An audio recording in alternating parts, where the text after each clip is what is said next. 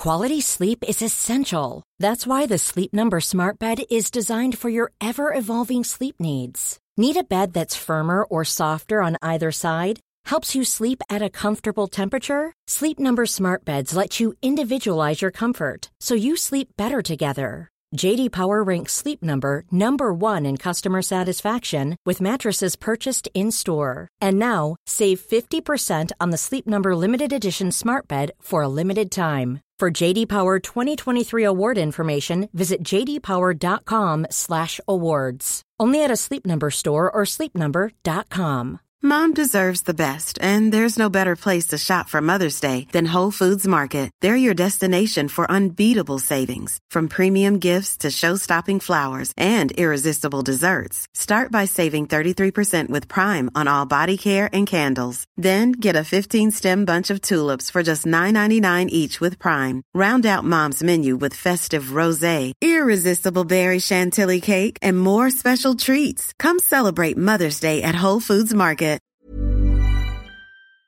Hi, I'm John McEnroe. I'm Bjorn Borg. This is Martina Navratilova. I'm Mats Wilander. This is Mary Carrillo. I'm Stan Wawrinka. I'm Leighton Hewitt. I'm Andy Murray. This is Lars Melly, and you're listening to The Tennis Podcast.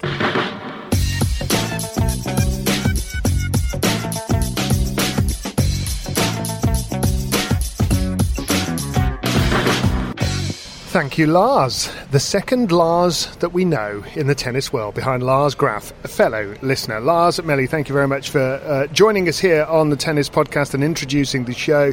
He did so because he was one of our backers of the last year, and we're hugely appreciative. In fact, we are hugely appreciative to everybody that's backed us throughout the last 4 years, and specifically this year, because... Have we got a drum roll? Do we do those? No.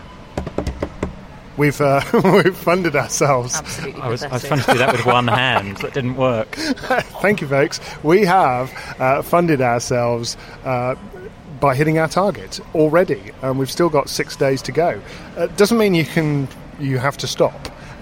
We will keep the Kickstarter crowdfunding campaign going for another 6 days, which means you can still get a shout out, you can still introduce a show, you can still enter the predictions competition and try unsuccessfully to win the 2 trophies off me. You can get a private podcast. You can get a private podcast, you can guest edit a podcast, but most importantly of all, of course, you can just buy me 2 beers, Catherine Cheese, and Matt's new hot drinks obsession that he seems to have going on.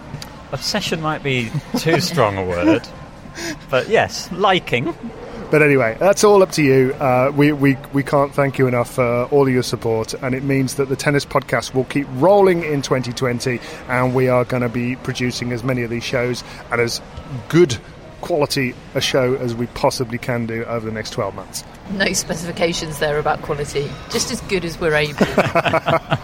Yeah, hopefully they'll be all right, is basically what I'm saying. I'm back, and it's the Putney Exchange, as it was last week. Rumours of a tan were exaggerated, Matt. Yeah. I was correct. It's nice here, isn't it? Except, it's a bit cold. It's not like it was where I was. Oh, it's great. And where you are going to be. Yeah, well, yeah. My head's all over the place. Melbourne in 2 days' time. That's where we're headed.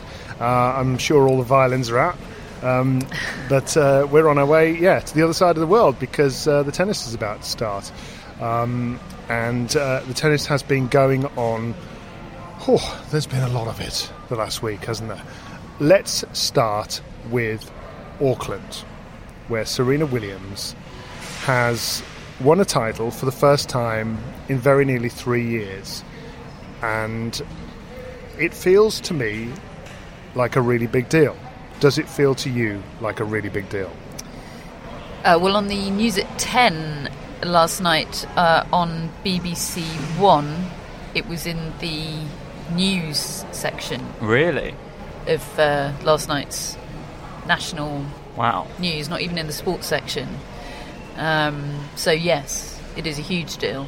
And there are so many little subplots to it, like the fact that last time she played there, brackets, and hated it, she was pregnant with her daughter and didn't know at the time. There's the little video that emerged last night of her long after the crowds had dispersed from the arena in Auckland, a completely empty stadium, and she's there with one of the members of her team doing cartwheels on the court, taking videos of it, as the sun setting over the stadium, just really emphasising what it meant to her, the significance of it, and I think more than anything, in terms of what it means in the bigger picture, she's won a final. And for me, I think, small event or not, or relatively small, that for me that's big. Yeah, I think there's both the kind of symbolic significance of the fact she was even back in Auckland. I never thought she would go back. Yeah, last time, not sure she did. Last time she lost, she said, well, at least I can get out of these conditions. She described them as abhorrent. And she's abhorrent? Yeah. And she's back winning the title in this kind of new phase of her life, which started in Auckland. And then there's kind of the actual significance of it, of the fact that she's now won a final. I wasn't necessarily convinced about the argument that she needed to win a tour level final to win a Grand Slam final. Those pressures felt so different to me, and just because she's won a tour final, I don't automatically think she's going to win a Slam final. However, watching the moment she did it yesterday, the kind of relief and just the outpouring of all this kind of pent-up frustration when she actually won the match, I've now slightly changed my mind, and I think it was really significant. She needs that winning feeling back. It needs to become a habit again. She needs to kind of learn how to win again. This is someone who used to just win all the time. She needs to get that back. And actually, a comparison in another sport is Tiger Woods, how he won the Tour Championship at the end of one season in his comeback, and then went and won the Masters, the first kind of major of the next year. And I think a lot of people in golf thought that his win was really significant. The fact that he'd done it, okay, it was a reduced field, a smaller tournament like Serena's win in Auckland, but she was having trouble winning finals, and she had trouble at the start of that final against Jessie Pegula in Auckland. She was a break down, and she could have panicked. She could have thought, oh God, this is happening again. She came through it. If she finds herself in a Grand Slam final again, at least she's got this new experience to draw upon. So I think it was really significant. I found myself watching quite a lot of Serena Williams over the last week because of jet lag. Every time I seemed to wake up thinking it was 8 a.m. and it was 2 a.m, she was on the court. But she looked quite serene to me, without wishing to pun her name. It was the whole experience. She seemed to be just all of the bits seemed to be in the right place with the way her strokes were being played. There was no clunkiness to her game. She might not be as quick as she used to be, but she was never sort of reaching for the ball and that kind of thing. You say that in a very routine, matter-of-fact way. You're certain she's not as quick as she used to be. How much for you has she lost? I don't know if I could put a percentage to it, but I just feel like when you're 38, you are slower, and I'm sure. I just find it, but I'm just interested that you say that, because I find it very difficult to judge just watching something unless I've got the side-by-side comparison. I think you need to go back and you need to watch. Be able to go back and the thing watch is, it fresh she in the memory. She used to look on court like Wonder Woman. That's what I always used to think. She had a superhero-like quality, not just the way she used to hit the ball, but the way she would bound around the court. She was incredibly fast and agile and able to twist and turn direction. If you go back in the archives, I've got a little interview with her, I think back in about 2013, where I asked her whether she has any aches and pains now she's in her 30s, and she said none at all.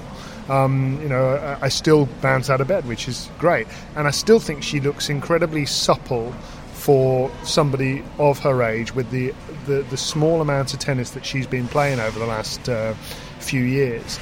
But I think when you see her play certain other players these days who are, Andreescu is the obvious one to draw attention to, somebody who's similarly powerful and explosive and all the rest of it, I find Serena sometimes just seems a step late to the ball. And I think Halep in the Wimbledon final, with her exceptional movement, kind of exposed how Serena had maybe lost a step. I was struck, you used the adjective serene, and just kind of how happy she looked. And I did think that her playing doubles with Wozniacki is both significant from a kind of mental state point of view, but also her tennis. I mean, we talked at Wimbledon last year about how the doubles with Murray, the mixed, kind of helped her get a bit sharp in that tournament, because in doubles, it's not necessarily about endurance-based movement, it's kind of explosive movements and reactions, and I think that might have helped her in Auckland just get her sharpness back. And she's obviously not going to play doubles in Australia, but she can carry that into Melbourne, I think. I do feel that if she were to go to the Australian Open, I know this is impossible, but if she went to the Australian Open and was playing best of 5 now, I think she'd win the title without question. Just because she would have time against everybody to play and weather whatever storm of form might come her way. There is still that danger that somebody gets hot against her and she doesn't recover in time. But as we said at the time of the US Open final, I felt like that could have gone differently if it was best of 5. I feel like a lot of the big matches that Serena's lost recently we'll obviously never know, but would likely have been pretty different had they been played over best of 5. Well, she has started so slowly in all of the last 4 Slam finals. I think there's a stat that she's lost her opening service game or her second service game in all of them. Wow. And she's getting behind and having to fight back. And, she's playing opponents who are playing really well, so it's always going to be difficult. But it's interesting, you mentioned the US Open final. Obviously, a story that's happened this week is Andreescu is out of the Australian Open, which is both completely gutting, but also, I think, really significant when we're talking about Serena. Yeah, I think it's almost as significant as this title win. Agreed. Yeah. Because of all the players, even if Serena's playing well, I think Andreescu is possibly capable of beating her, even if Serena's on. Yeah, I agree. Agreed. And also, I think, just kind of mathematically, her being out pushes Serena up into a top 8 seeding, which can be significant. So, kind of her being out of the way for Serena and helping her draw. Yeah, and psychologically as well, I think Serena wants to feel like this is in my hands. If I play my best, I've got this. But if I play my best thing is big, especially in finals, obviously. But I think she would, I'm sure, never admit it publicly, might not even admit it to herself, but deep down, she probably knows and thinks what you just said, David, that even at her best, Andreescu's probably got her on a good day. Because she's almost like, I don't want to say she's Mark II Serena, because Andreescu may never win anything else. Hopefully the fitness issues will be behind her. But she's the closest thing that I've come across in a player. I think Osaka has got a little bit of that X factor as well. But a completely different character. It's the total conviction and lack of self-consciousness about Andreescu. Where's Simon Briggs when you need him? Check me out. Swanning around Australia is where Simon Briggs is. He is. He's been there for months already. Did you see that video, by the way, that Wimbledon put out? Oh, amazing. Did you mention that last week? I don't think we did. I don't know whether we did. Where after struggling to keep up with all the hashtag content. She'd played her first match in Auckland, and Wimbledon, it was a very good video. They put out a video celebrating the first match of Serena Williams as a 38-year-old, although her 2010 self might not have been that impressed with it, because in a 2010 clip at Wimbledon, she is shown to say, "If I'm on court at 38, I want you to personally escort me off it. There's no way I need to be out here at 38. There's no one learnt from Steve Redgrave. Atlanta 96, wasn't it? Versus 2000 Sydney, and you have my permission to shoot me if you see me in another boat. Wow. In the rowing boat. That's not what they're called, is it? In the Coxless Fours. Yeah, that's the event. But would you? It's a boat, isn't Is it? it a boat? Yeah, we use boat on the tennis podcast. Yeah, in the boat. He's there, Rowing in a uses state of that. utter exhaustion. This has not gone where I thought This it was is for gonna go. listeners, under the age of probably 25? Probably not aware of that reference. Yeah, he's just won his gold medal in the Coxless Fours at Atlanta 96. I think that was the only gold medal that Team GB won in Atlanta 96. Anyway, and he says, if you ever see me in a boat again, you've got my permission to shoot me. And then he won gold. 4 years later. And this is 10 years later. So, Yeah. Serena, I've been doing my research here, I folks. think, didn't Steve Redgrave carry on until 2004 as well? Don't know. Yeah, I think he did. Yeah. So that's 8 years. So Anyway. Serena, at that point in 2010 at Wimbledon, had, depending on when she gave that quote, had either won 12 or 13 slams at that point, aged 28.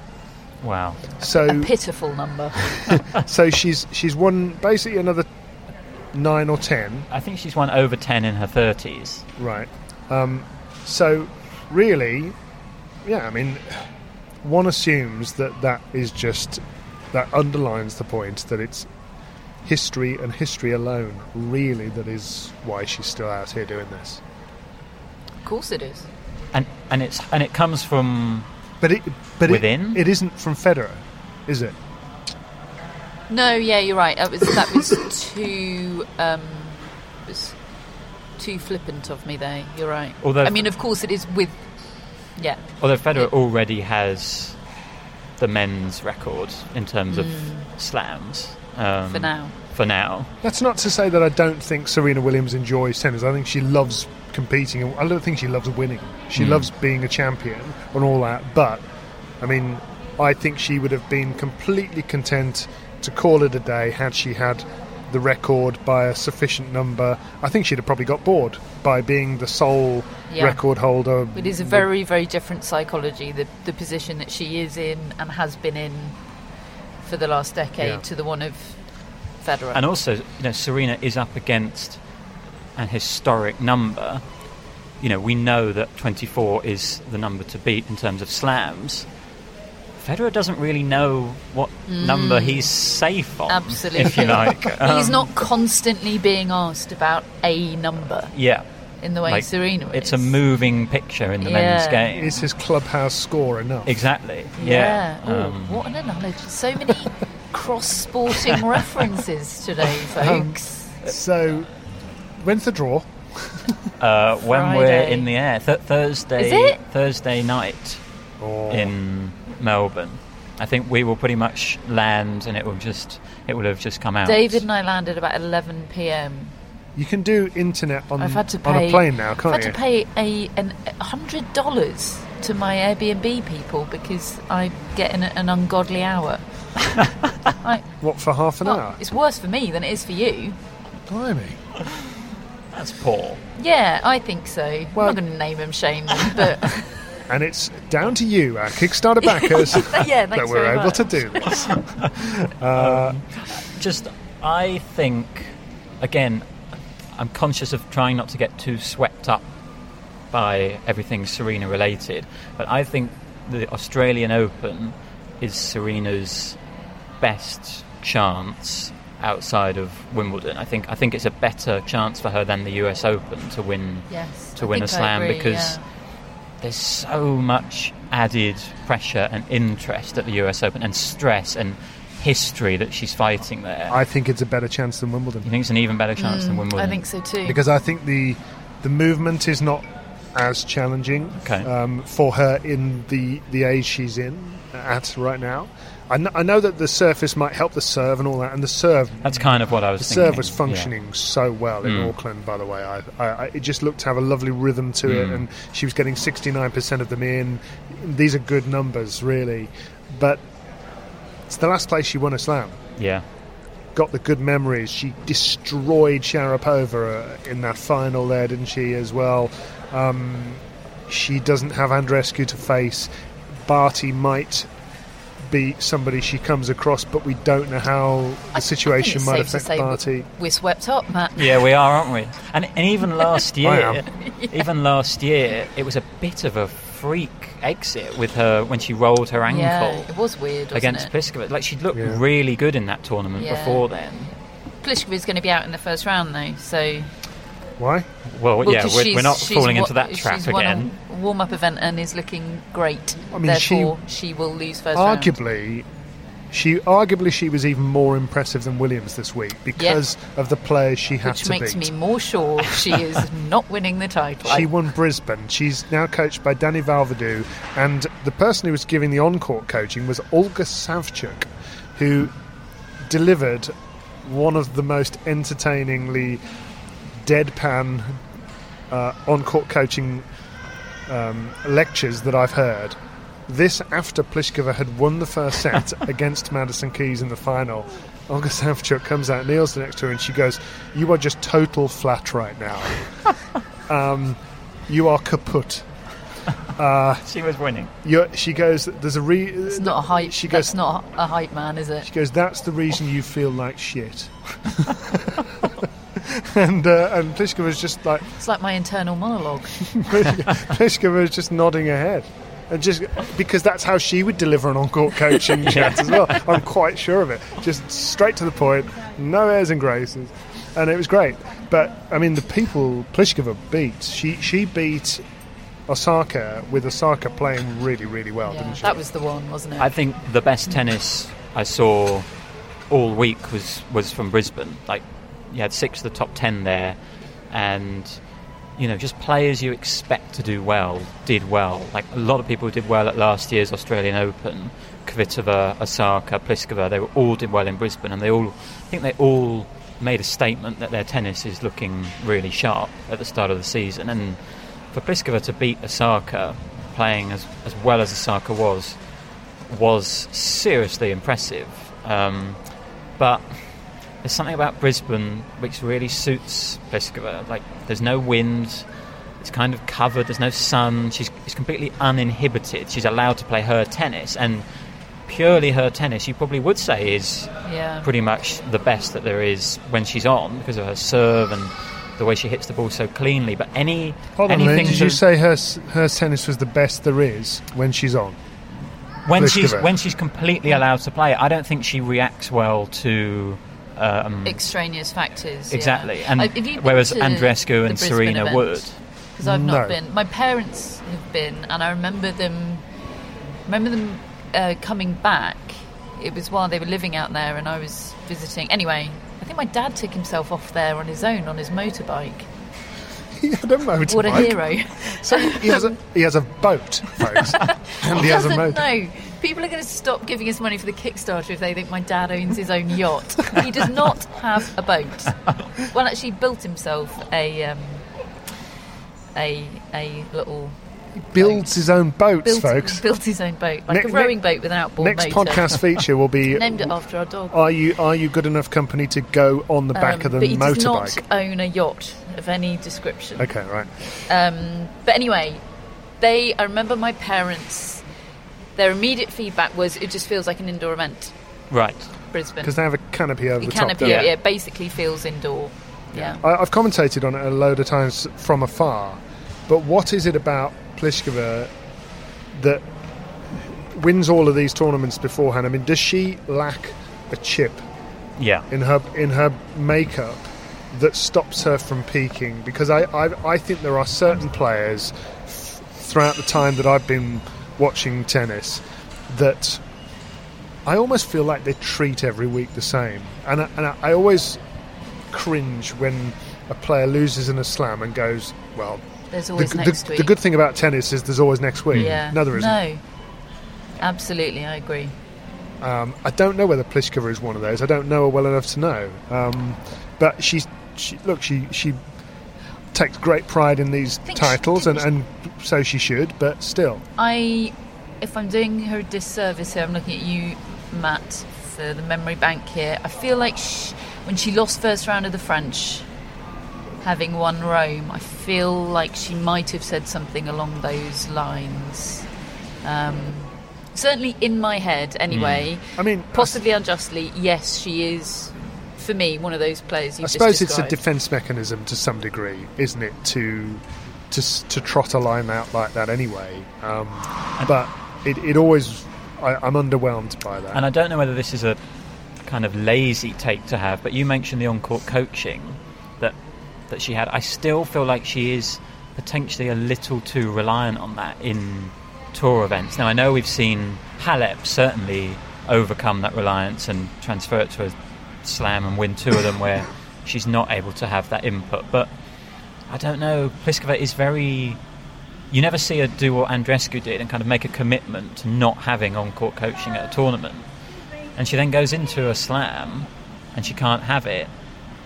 I don't know, it just feels like that has got to be a little bit of a factor in this for me. I wonder whether, actually, I mean, I only saw that one coaching visit. I didn't see that much of Brisbane. I wonder whether Dani Valverde's view, first time coaching a female player, maybe he may have that view a little more. We'll see. What happened to Ash Barty? She lost in straight sets. Yes, 6-4, 7-6. Very in-form Jennifer Brady, who had come through qualifying, took out Sharapova. That's not a thing That's anymore? Not really a thing, though, isn't it? And then, just... I didn't see much of the match against Ash Barty, so I can't comment too much on how Ash Barty was looking, but it's a sort of loss Barty just hasn't been having for ages, and the fact that it's happened in her first kind of big tournament back in Australia is a little bit of a concern. Is she playing Adelaide this week, or is that it for her preparation? I don't think that's it. She is, yeah. I think unless she's taken a wild card, which she did get to the doubles final, so she got matches. But it's not the same, is it? No. A worry. Oh, hold on. She is playing in Adelaide, yes. Okay. And she's the top seed, and she's playing first round against Anastasia Pavlyuchenkova, who has thrashed Annette Kontaveit of Estonia in the first round. That's a good win for Pavlyuchenkova. It's a really good draw in Adelaide. There's Halep, there's Sabalenka, Bencic, Kenin. Crikey, it's packed. And this is very interesting. Halep didn't play last week, did she? No. So this is her only warm-up event. It's a very interesting week, this one, because of course Djokovic is playing. No, he's pulled out. Has he? Pulled out. I found it so interesting that he was ever planning to play. I didn't quite work out whether he signed up for the rally for relief of the bushfires, whether that came before he pulled out of Adelaide or not. But I think it was after. Yeah. Okay.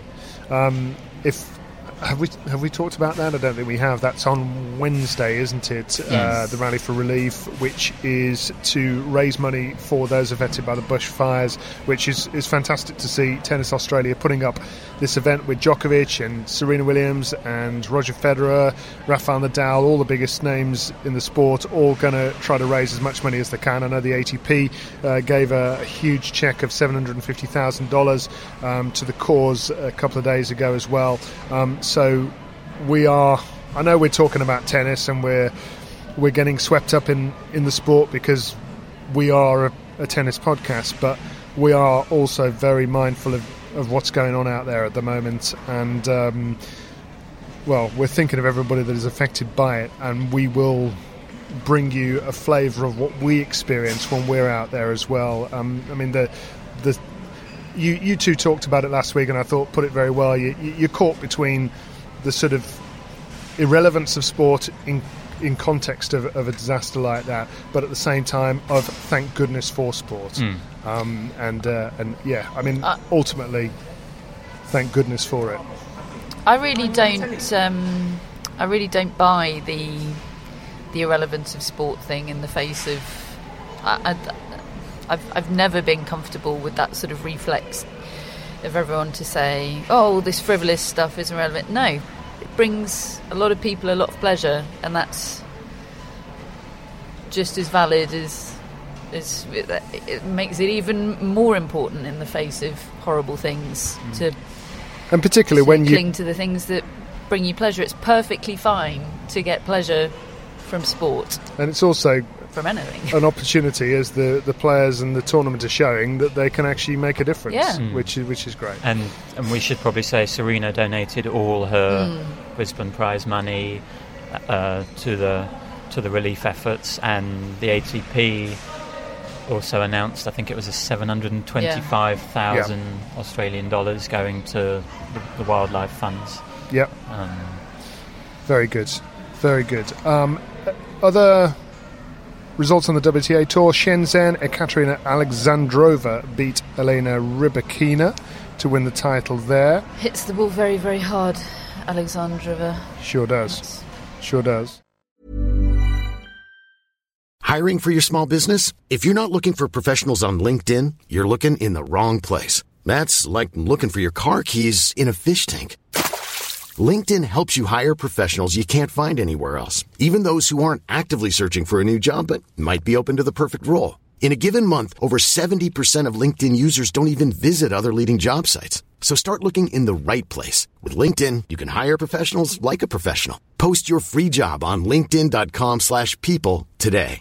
Mom deserves the best, and there's no better place to shop for Mother's Day than Whole Foods Market. They're your destination for unbeatable savings, from premium gifts to show-stopping flowers and irresistible desserts. Start by saving 33% with Prime on all body care and candles. Then get a 15-stem bunch of tulips for just $9.99 each with Prime. Round out Mom's menu with festive rosé, irresistible berry chantilly cake, and more special treats. Come celebrate Mother's Day at Whole Foods Market.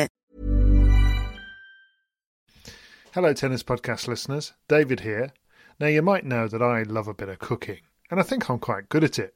But if I'm honest, even I get fed up trying to work out what to do every night. That's where Home Chef comes in. Being able to put together a delicious meal without the long prep and the cook times, well, that's pretty cool. Home Chef provides fresh ingredients and chef-designed recipes conveniently delivered to your doorstep to simplify your cooking experience. They have over 30 options a week and serve a variety of dietary needs, so you don't have to worry about what to make ahead of time. Not only is it convenient, but it's economical too. Home Chef customers save an average of $86 per month on groceries. Now, for a limited time, Home Chef is offering Tennis Podcast listeners 18 free meals plus free dessert for life and, of course, free shipping on your very first box. Go to homechef.com/tennis. That's homechef.com/tennis for 18 free meals and free dessert for life. You heard it right. So that's the WTA. What about the ATP? Cup. The ATP Cup. Won by Serbia. And, you both discussed it in depth last week as an event, so I'm not going to go over all the old ground of that. What about week 2 of it? What about what we've seen over the last week? First takeaway is it was a really big deal to that Serbian team, wasn't it, to win this? I think particularly because of what happened at the Davis Cup. It's almost like another kind of angle to it all, because I still find the multitude of team events deeply unsatisfactory. It doesn't work for me. I want to see all of it streamlined and packaged into one brilliant one. But that one little narrative there, from a Serbian perspective, that was a bigger win for them than if Spain had won that ATP Cup. Yes, but only because of what had previously happened in the Davis Cup. Yeah. So. But also because the Serbian following in that stadium throughout the week was so enormous. Mind-blowing. Yeah. Really mind-blowing. I mean, you had Nenad Zimonjić giving feedback to Mohamed Leoni during the Djokovic-Nadal match about how Leoni should be marshalling the Serbian support, the Serbian fans. He said, give up trying to speak in Serbian, mate. Just you're in Australia, just speak English. It was really extraordinary how many Serbians, because there were loads in Brisbane and also loads in Sydney. The sort of Serbian communities in Australia are clearly huge. Well, they're big, but they're also incredibly passionate about their own sports people. There is just an enormous pride in their sports people. They live through their sports people.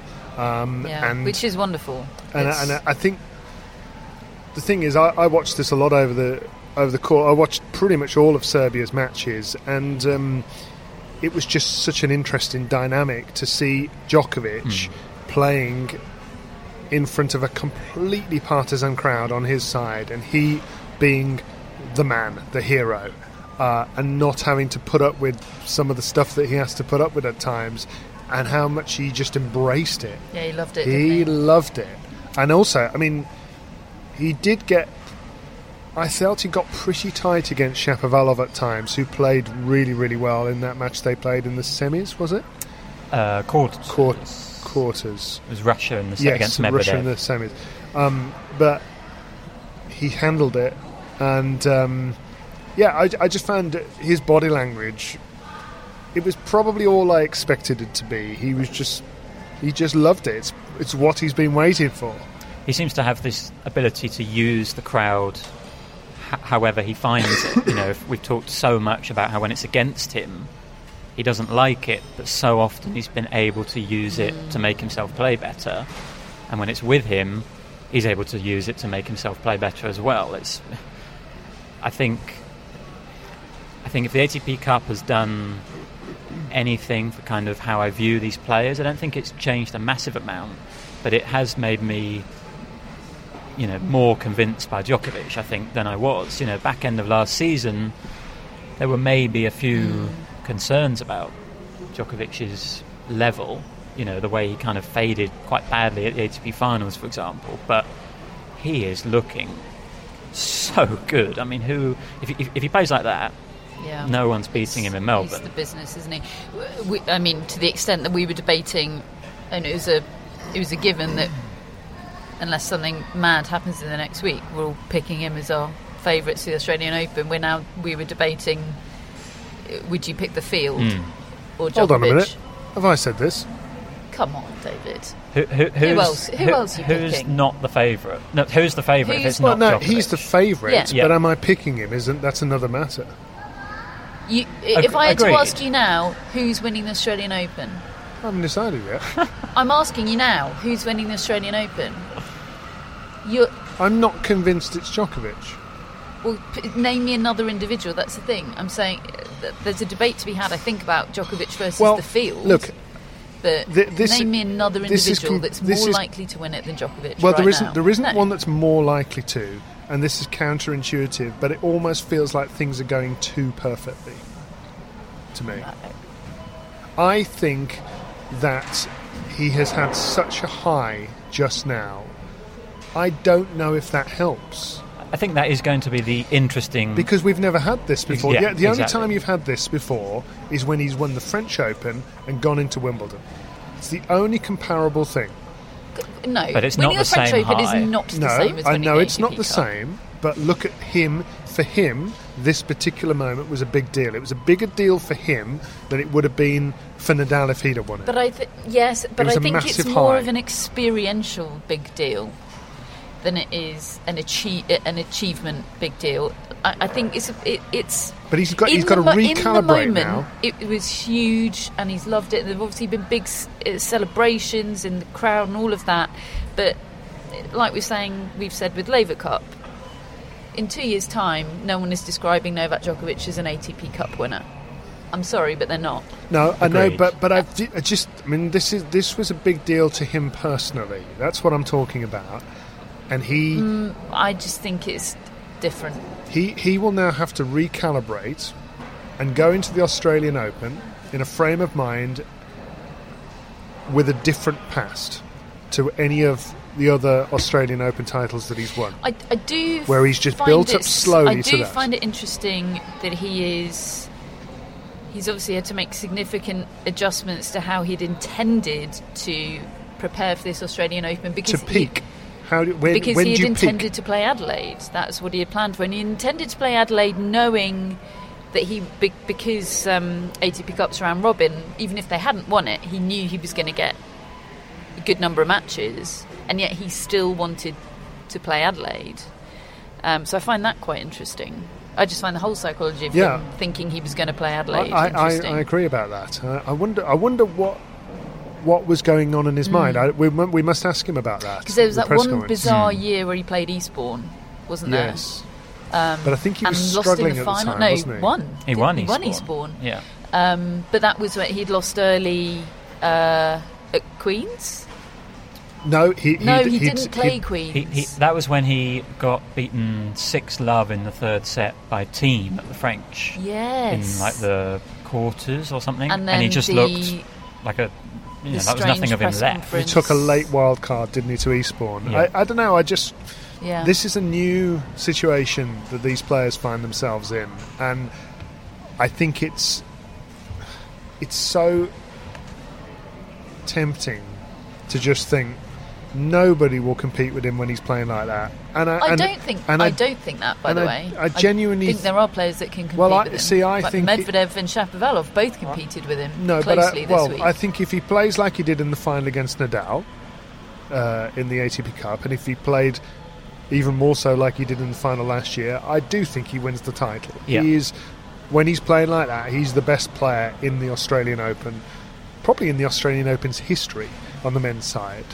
But he's peaked for the ATP Cup final, and now he's got to try and peak again. So I'm asking you now, David, who are you picking to win the Australian Open? Well, I haven't decided that yet. But I'm not picking Novak Djokovic. Now. I'm not picking Novak Djokovic. Now. I'm picking the field. That's not the question. That was my original question, and then you interrupted and said, "Whoa! He's not the individual that I'm picking." He's not. This is going well. You have to pick an individual now. Stage 2 of the debate is Djokovic versus the field. Stage 1 is to establish, when you've stopped being an annoying contrarian, that Novak Djokovic is the individual pick at the moment. Medvedev. You're picking Andre Medvedev right now to win the Australian... Yeah. Oh, God. 20 years on, he's going to come back. You're picking Daniil Medvedev. Oh, God. This is what you've done to me. All we've got is the metronomic... What is it? The metronomic... The memories and the metronomic winning of titles. Oh, and the Australian Open title. Are you being a contrarian, or are you picking Daniil Medvedev but I'm right not, now? No, I'm waiting. The question is now, David. For the purposes of debate, which is what we do on this podcast. I'm not picking Novak Djokovic. I'm asking you to pick an individual right now. Daniil Medvedev. Change it. Okay, done. He's totally being a contrarian. I actually think Daniil Medvedev is the most likely to beat Djokovic. Agreed. But I don't think he's the second most likely to win the title, oddly. Yes, I think I agree with that as well. But I think Medvedev came, even though Shapovalov took Djokovic to, I think it was a third set tiebreak, wasn't it? I think Medvedev caused Djokovic the most problems, matchup-wise, mental-wise. Medvedev-Djokovic is a match I want to see in Melbourne. Who are the other players do you feel that could beat Djokovic, unless... I'm not talking about if Djokovic is injured or anything like that, or if he's suddenly completely lost his form, but if he plays at an 8 out of 10 level, who can still beat him? Team, Tsitsipas. Federer. I would put Federer in.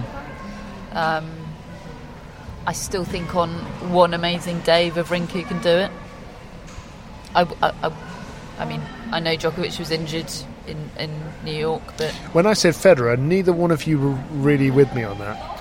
Well, we've got no evidence in the past, 7 years that he can beat Djokovic over 5 sets. It came very close at Wimbledon, but he didn't do it. Nadal?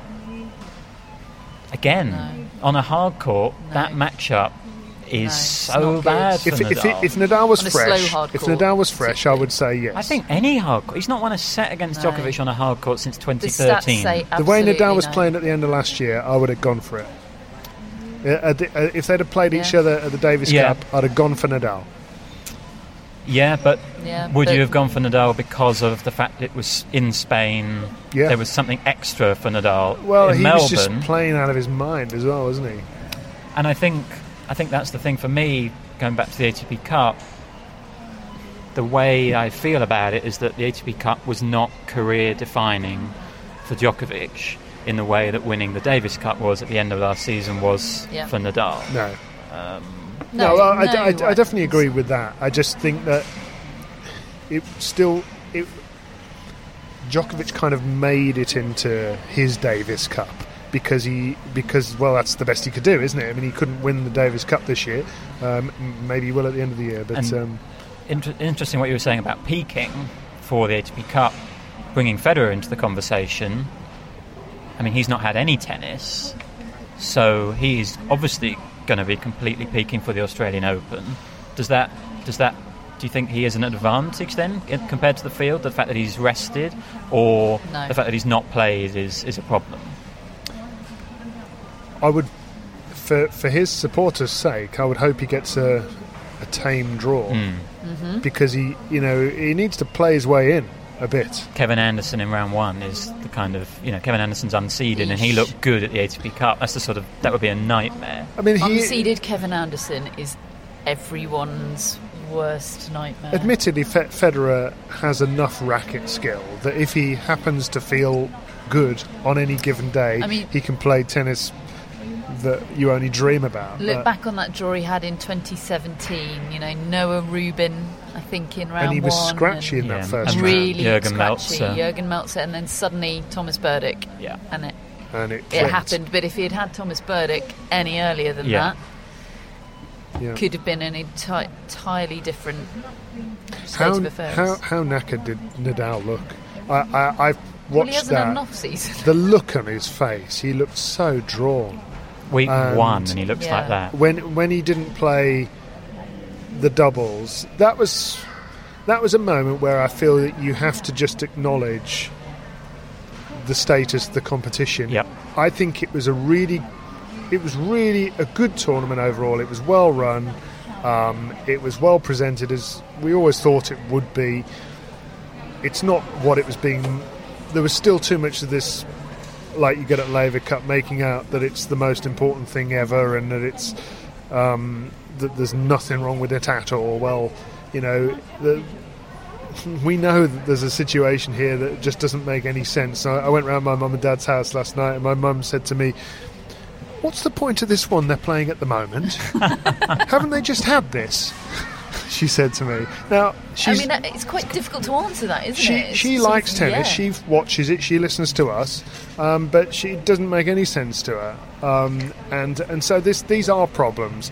But look, there were lots of good things about it as well. I definitely think it was more entertaining than the other kind of typical warm-up tournaments that you get. I thought overall, and we got some amazing memories of matches. You think of Dan Evans against Diminor, and that doubles the British team played, which they lost. And Jamie Murray has one in particular very bad memory from that match. But I mean, Nadal basically, he would not have pulled out if that had been the Davis Cup final. Obviously Madrid elevates things because it's his home country, but he also wouldn't have done that, I don't think, had the Australian Open not been just around the corner. He prioritised. You have to prioritise, and this is the problem with so many of these things. Where are your priorities?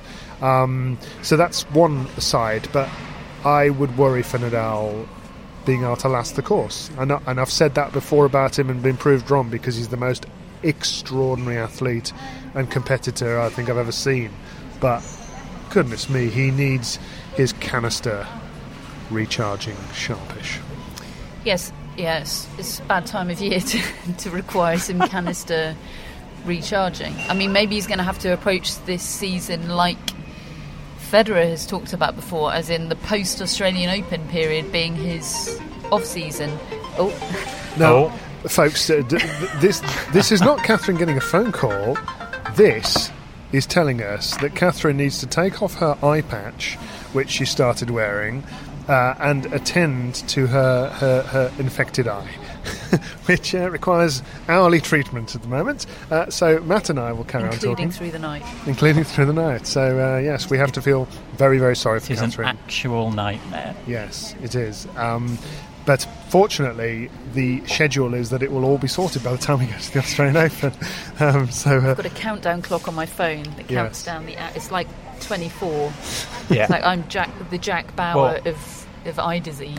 And if anyone's ever seen Lost, where they they have to push a button every hour to survive. Yep. Oh dear, that like sounds a bit stressful. Yeah, well, this is real life. I haven't seen that before. In a way. By the way, how good was Roberto Bautista at Gut? Was he beaten at all by anybody? No, he went 6 wins, 0 losses in his singles. I mean, the slight caveat to that, and a problem with the ATP Cup, is that 4 of those matches were against players ranked outside the top 100. I mean, and 3 of those were, like a lot outside the top 100. And how good is that preparation for Bautista Agut? And also he won, you get points based on the calibre of opponent that you face at the ATP Cup. He got 4 wins in the first 4 matches and only earned 85 points. That's... Whereas That's Dan nothing. Evans has earned 150 grand and moved up 10 ranking spots. He's at a career high 33 in the world. So well done, Dan Evans. So he has done well from the ATP Cup. I was quite sold on it by the end of the week experientially. I got a lot of enjoyment from watching it. Pound for pound, there were more individual matches that I was pumped about watching, probably on aggregate, than there would have been from a normal tour event. I wasn't that sold on the meaning of it, and I, as previously discussed, I resent having the meaning of it rammed down my throat, and I also just don't think that's necessary, because it's a cool thing. Enjoy it for what it is. See Laver Cup arguments ad infinitum. I'm happy. I still think absolute no-brainer. Make it a combined event. I know Tennis Australia have announced that they intend to do a WTA Cup next year. I mean, still seems bonkers to me. I still feel like, guys, you had the Hopman Cup anyway. But I was quite sold on it as an experience. And yeah, lots of individual matches that I loved, enjoyed, was pumped about. I did find myself, though, after watching Nadal v Djokovic going into the doubles, as soon as Nadal pulled out of that doubles, I found my interest level plummeting, because I was no longer hugely interested in the doubles matchup in itself. Nadal versus Djokovic in doubles, I'm really interested in, but just a sort of doubles match that Djokovic is in, not that interested in as a matchup. And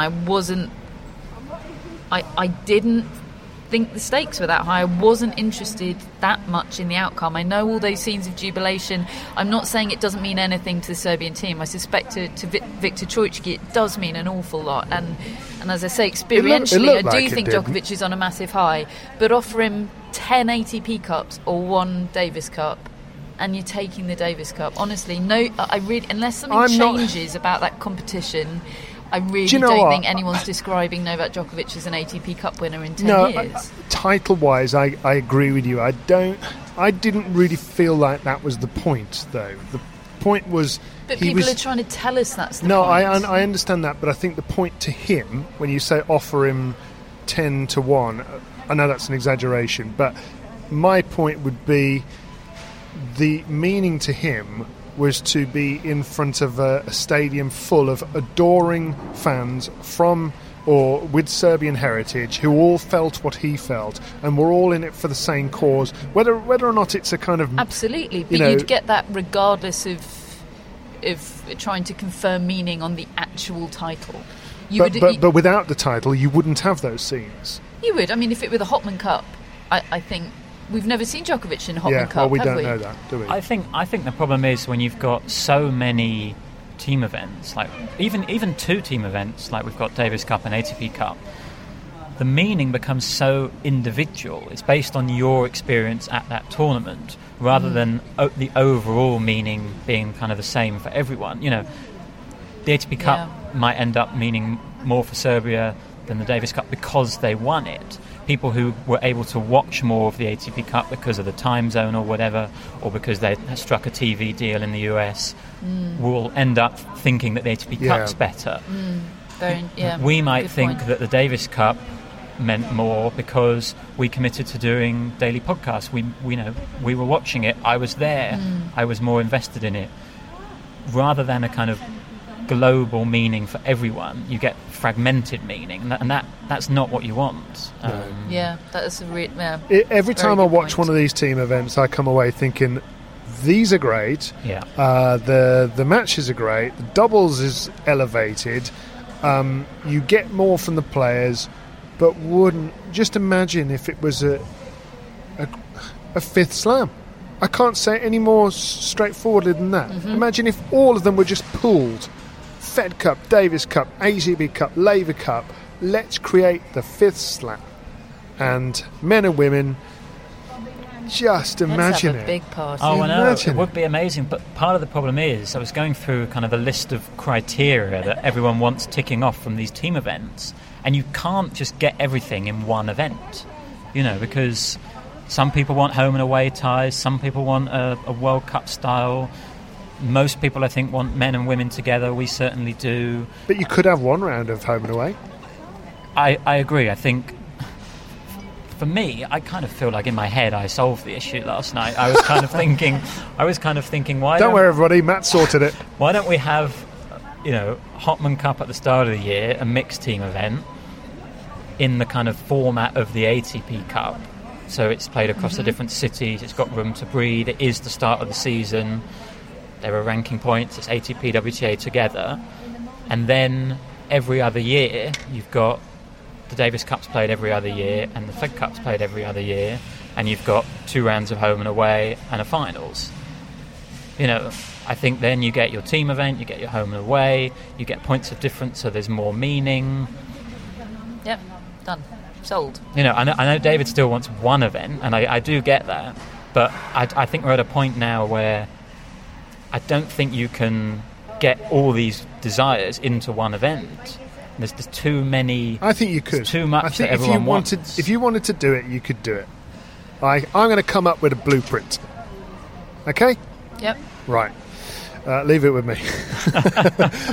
Right. Can I just say on the one thing that really struck me watching the ATP Cup is how sort of emotional all the men were. Yeah. Can we just put to bed now the idea that it is only on-court coaching? I think one of the problems with only having it in the women's game has created this false idea that it's only the women on the court who are emotional and kind of the men. I mean, there was serious grounds for disqualification or default for, a couple of events. At least 2 cases. Tsitsipas and Medvedev could have gone. I mean, Medvedev, there's pretty wide consensus that had that not been the ATP Cup, and brackets the fact that we're entering that into the equation, again, points to a bunch of other things, but probably should have been defaulted for he hit the umpire's consciously chair. in a very calculated way, bashing his racket into the umpire's chair. And Diego Schwartzman, who seems like the nicest man in the world, called him an idiot to his face. The umpire? No, Medvedev. Yeah. Did he? Yeah. It was aggro-tastic, the ATP Cup. Oh, it absolutely was. And occasionally it pushed the boundary of what's acceptable, but more aggro, better. Perfectly acceptable on this show. Perfectly acceptable, but people need to, when they're talking about the women's game, they need to think that it's fine then as well. Yeah, it can't be fine in the men's and a massive problem in the women's. But it's just also aggro. There's the layers of emotions that are associated with being feminine are instantly associated with fragility, where there's typically what are considered to be typically masculine emotions, or the masculine expression of emotions, i.e. sort of anger and aggression. Those are somehow perceived in a different way, and you've got to think about the lens through which you're perceiving that. Tears are perceived as weakness, whereas sort of an aggressive, angry outburst is perceived as some sort of show of strength. Well, I think that perception comes from a place of unconscious bias. It's like the irony of, someone pointed out on Twitter, the irony of Marat Safin making the comments he did back in the day about women being too emotional to play tennis. Right. You're like breaking 3 rackets per match, Marat. you actually broke 50 plus in a year once. Like, anyway, it's just different types of emotional expression. His compatriot Andrei Rublev, champion in Doha, which I have to say I didn't see a ball of. It wasn't on Prime Video. Me neither. Move on quickly. He didn't drop a set. It was a 28 draw. I told you. What? 28 draw. That's like a 32 and then with 4 buys. Park competition. I told you Rublev's going to have a big year, didn't I? Well, he's off and running. That's about it. Before our flight, in which I will not be reclined on by Catherine Whitaker, because I refuse to sit behind her. I'll be reclining on someone, though, because I think it's fine. As long as they're not 6'1". Anyway, I'll try to keep composed. We have some shout-outs to make before we sign off, folks, to our Kickstarter backers, Nicola, Ada Pesh and Caroline Alcock. Thank you all very much for supporting the Tennis Podcast, which so many of you done. 1,356 people at last look have supported the Tennis Podcast so far this year. We still have 5 or 6 days to go. If you'd like to chip in and just do your bit, it won't go to waste. Look, we're looking to make as many of these shows as we possibly can, and it all goes into fun in the travel and the beers and the cheese boards and all the rest of it, and we're hugely appreciative. But thank you to everybody that has got us to our target. We fly to Melbourne on Wednesday. The first of our podcasts will be on Friday, and of course we are brought to you in association with our mascot for the year, which is Butler. Now, Butler is a what sort of dog is Butler? Hungarian Vizsla. Look at Catherine's face. And last week, you were wondering what tennis player most resembles a Vizsla. But the wonderful owners of Butler, Russell and Brad, have been in touch. Big fans of Russell and Brad. Now, this is quite long, but it's gold, so I'm going to read it out. Go on. Vizslas are sporting hunting dogs and are extremely athletic with a lot of energy. They're also a very sensitive and emotional breed and are demonstratively affectionate. They tend to always want to be with people, hence the nickname the Velcro Vizsla. They cuddle you at night and crawl into your lap during the day. While always lovely, it can be a little neurotic and anxious at times because they become so attached to you. Now, all pro tennis players are elite athletes, of course, but we try to think of those whose games are particularly predicated on their athleticism. This is already the best email we've ever received. At the same time, thinking of those who really wear their heart on their sleeves and are or have been at times very emotive, but not emotive in a kind of aggro, obnoxious way, in a more sensitive, endearing, affectionate, or even anxious way. We came up with Yana Novotna, Sabine Lisicki, Petra Kvitova, Grigor Dimitrov, Pete Sampras, and Andy Murray. We're very interested to hear who Catherine comes up with. Well, I had thought of Dimitrov. That was the one that jumped out at me based on that because description. there's the neediness described there. There's a neediness, a really endearing neediness about Dimitrov that's probably also what's holding him back from achieving his full potential, but it's the thing that makes you want to give him a hug rather than say, pull yourself together, Grigor. They're very lean Vizslas. So when I said Baghdatis, our guest of a few weeks ago. No, well, he said in that interview that he put on a lot of muscle, didn't he? He's a beefy, stocky, agricultural kind of guy. She's using all the past references here. Whereas Vizslas are really lean and sinewy. Yes. In a sleek sort of way. God, I'm talking myself into an absolute hole. When's that alarm going to go off again? So of those, I would say Dimitrov. Just feels very appropriate. Yeah, very athletic, well-groomed. The Tennis Podcast Zone. Grigor sort of Dimitrov. So by association, Grigor Dimitrov is kind of like our mascot this Which year. has been the case for many a year. Yeah. The circle It's has all been perfect. completed. Fantastic. I should say as well, we have an Australian Open mascot who Do we ever? is Crumble. There's been a photo shoot, folks. You will not believe the photos Jim Boyle has sent us of Crumble. We will be posting them. And we've been just sort of going gaga here in the coffee shop watching them. Anyway, that's all to come. We should also say that a Reddit page has been set up by listener Ian. We've got a subreddit. Yeah, I mean, look, to be honest with you, you're talking double Dutch to me. I don't really know what Reddit and subreddit means, but I know that Ian, our faithful listener, has set this up. And basically, it's a place where you can go and chat to fellow listeners about tennis and stuff like that, correct? Yeah, and even more specifically, the tennis podcast. It's a safe space for nerdy chat. Yeah. So, right, on your show notes, when you finish listening to this show, which is basically right now, scroll down, you can click and you can sign up to the Reddit page and chat to fellow Tennis Podcast listeners. If you do decide, actually, you know what, I think I'll do my bit for the Kickstarter as well, that's still open. Click on that. Chuck in whatever you feel's appropriate. Sign up to our newsletter, which will be going out in the next couple of days with weekly predictions. We'll have a daily newsletter as well throughout the Australian Open. And, of course, tell all your friends, all your family, all your mates, all your acquaintances, the doctor, doesn't matter who it is, tell them about the Tennis Podcast. Maybe they will like to listen to this nonsense as well. And we will be coming to you every single day from Friday in Melbourne because we are on our way down under.